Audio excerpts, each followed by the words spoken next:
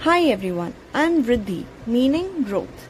Today we will talk about change to sustain.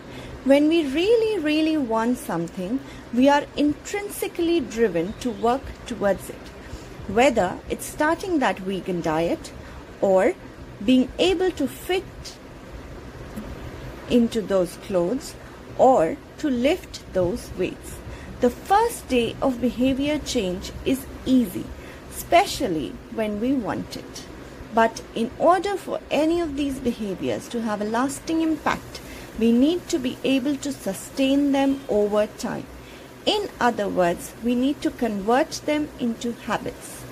Just wanting to do something is not enough to create a lasting change. The new behavior must also be easily sustainable. Here's how to design behaviors for yourself. 1. Fit it easily into your routine. Number 2.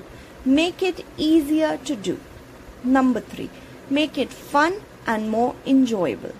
We know this is a long list of requirements, but once you've mastered this for one behavior, soon you'll be able to apply it in all areas of your life.